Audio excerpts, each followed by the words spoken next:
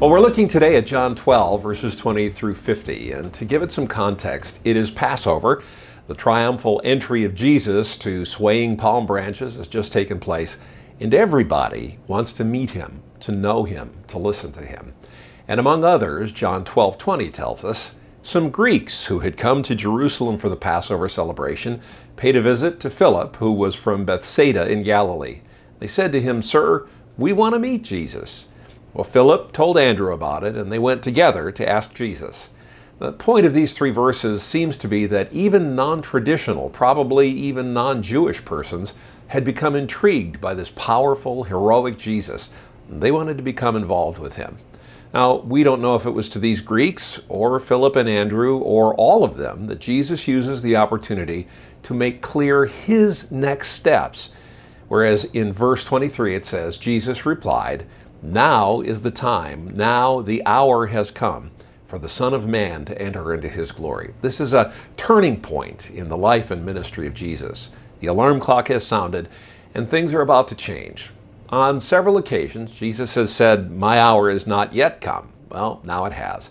And Jesus is about to explain just why his dying is so necessary. Verse 24, "I tell you the truth, unless a kernel of wheat is planted in the soil and dies, it remains alone, but its death will produce many new kernels, a plentiful harvest of new lives." In other words, if you're going to have any kind of harvest, the seed that brings it about will have to die. And if it remains unplanted, there will be no harvest at all.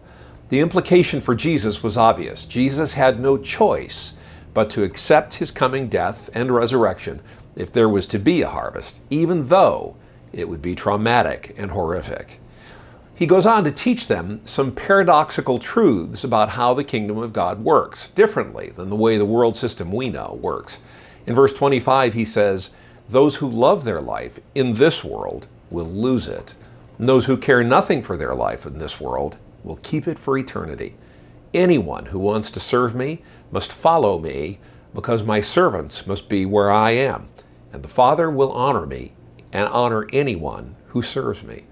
So the model of the self-giving, sacrificial, die to and for this world life of Jesus is to be followed by those who would be his servants. Think about that, Christ follower. And if that thought troubles you, well, you're not alone. Jesus says in verse 27, "Now my soul is deeply troubled," is in turmoil. Did you get that? Jesus is saying, now my soul is deeply troubled. I am in turmoil. Should I pray, "Father, save me from this hour"? You see, Jesus already knew the agony that he was going to have to endure. And we're reminded that in the garden, his agony was so great that he sweat drops like blood. Hematidrosis, yep, that's the word, is a rare but very real medical condition that causes one's sweat to contain blood. The sweat glands are surrounded by tiny blood vessels that can constrict and then dilate to the point of rupture, causing blood to effuse into the sweat glands. And the cause of hematidrosis is extreme anguish. And Jesus is in extreme anguish. He's in turmoil. He is troubled. In the other gospel accounts, we see the level of Jesus' anguish in the garden when he says, "My soul is overwhelmed with sorrow to the point of death." But as he goes on in that moment, in a moment of surrender, of purpose and determination, Jesus goes on to say, "But this is the very reason why I came." And then says to the Father, "Father, bring glory to your name." This is an interesting thing. Then a voice spoke from heaven saying, "I have already brought glory to my name, and I will do so again." When the crowd heard that voice, some thought it was thunder, while others declared an angel had spoken to him. And then, in reference to what Jesus had just said a few moments before, now the time or the hour has come for the Son of Man to enter into his glory, verse 30 tells us, "Then Jesus told them, that voice was not for your benefit, was for your benefit, not mine." In other words, you needed to hear that voice. I didn't need to hear that voice.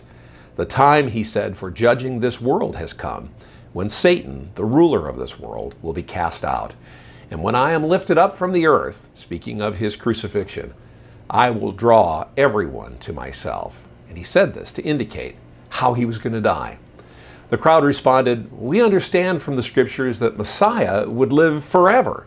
How can you say the Son of Man will die?" And just who is this Son of Man anyway? They were becoming more and more confused. And instead of answering the question of the Jews, Jesus issues a stern warning that light was only going to be with them a little longer. And the issue was whether they would recognize what and whom that light is in relation to the gravity of their situation, or be swallowed up in darkness. He goes on in verse 35 to say, "My light will shine for you just a little longer. Walk in the light while you can, so the darkness will not overtake you, because those who walk in darkness can't see where they're going. Put your trust in the light while there is still time, and then you will become the children of light." It's important to note that in his concluding word to the people, it wasn't a statement of judgment, but rather an invitation to believe and to become sons of light while there is still time. And it was a reminder to those who were and are followers of Jesus that walking in the light, walking in the day, can guard against stumbling. But the situation is quite different at night. So for everyone, the invitation is, come to the light. And for those who have, it's an admonition to remain in, stay in, walk in the light, so we don't stumble in the darkness. Jesus, we thank you that you came to bring light to the world, that you came to bring light to us. We pray that as we walk in that light, we will not stumble, but we will experience the joys and the blessings that come in following you, even if it means to the point of death, so that we can truly follow you and be where you are. We thank you for that opportunity. We thank you in your name. Amen. So keep walking in the light and keep the faith.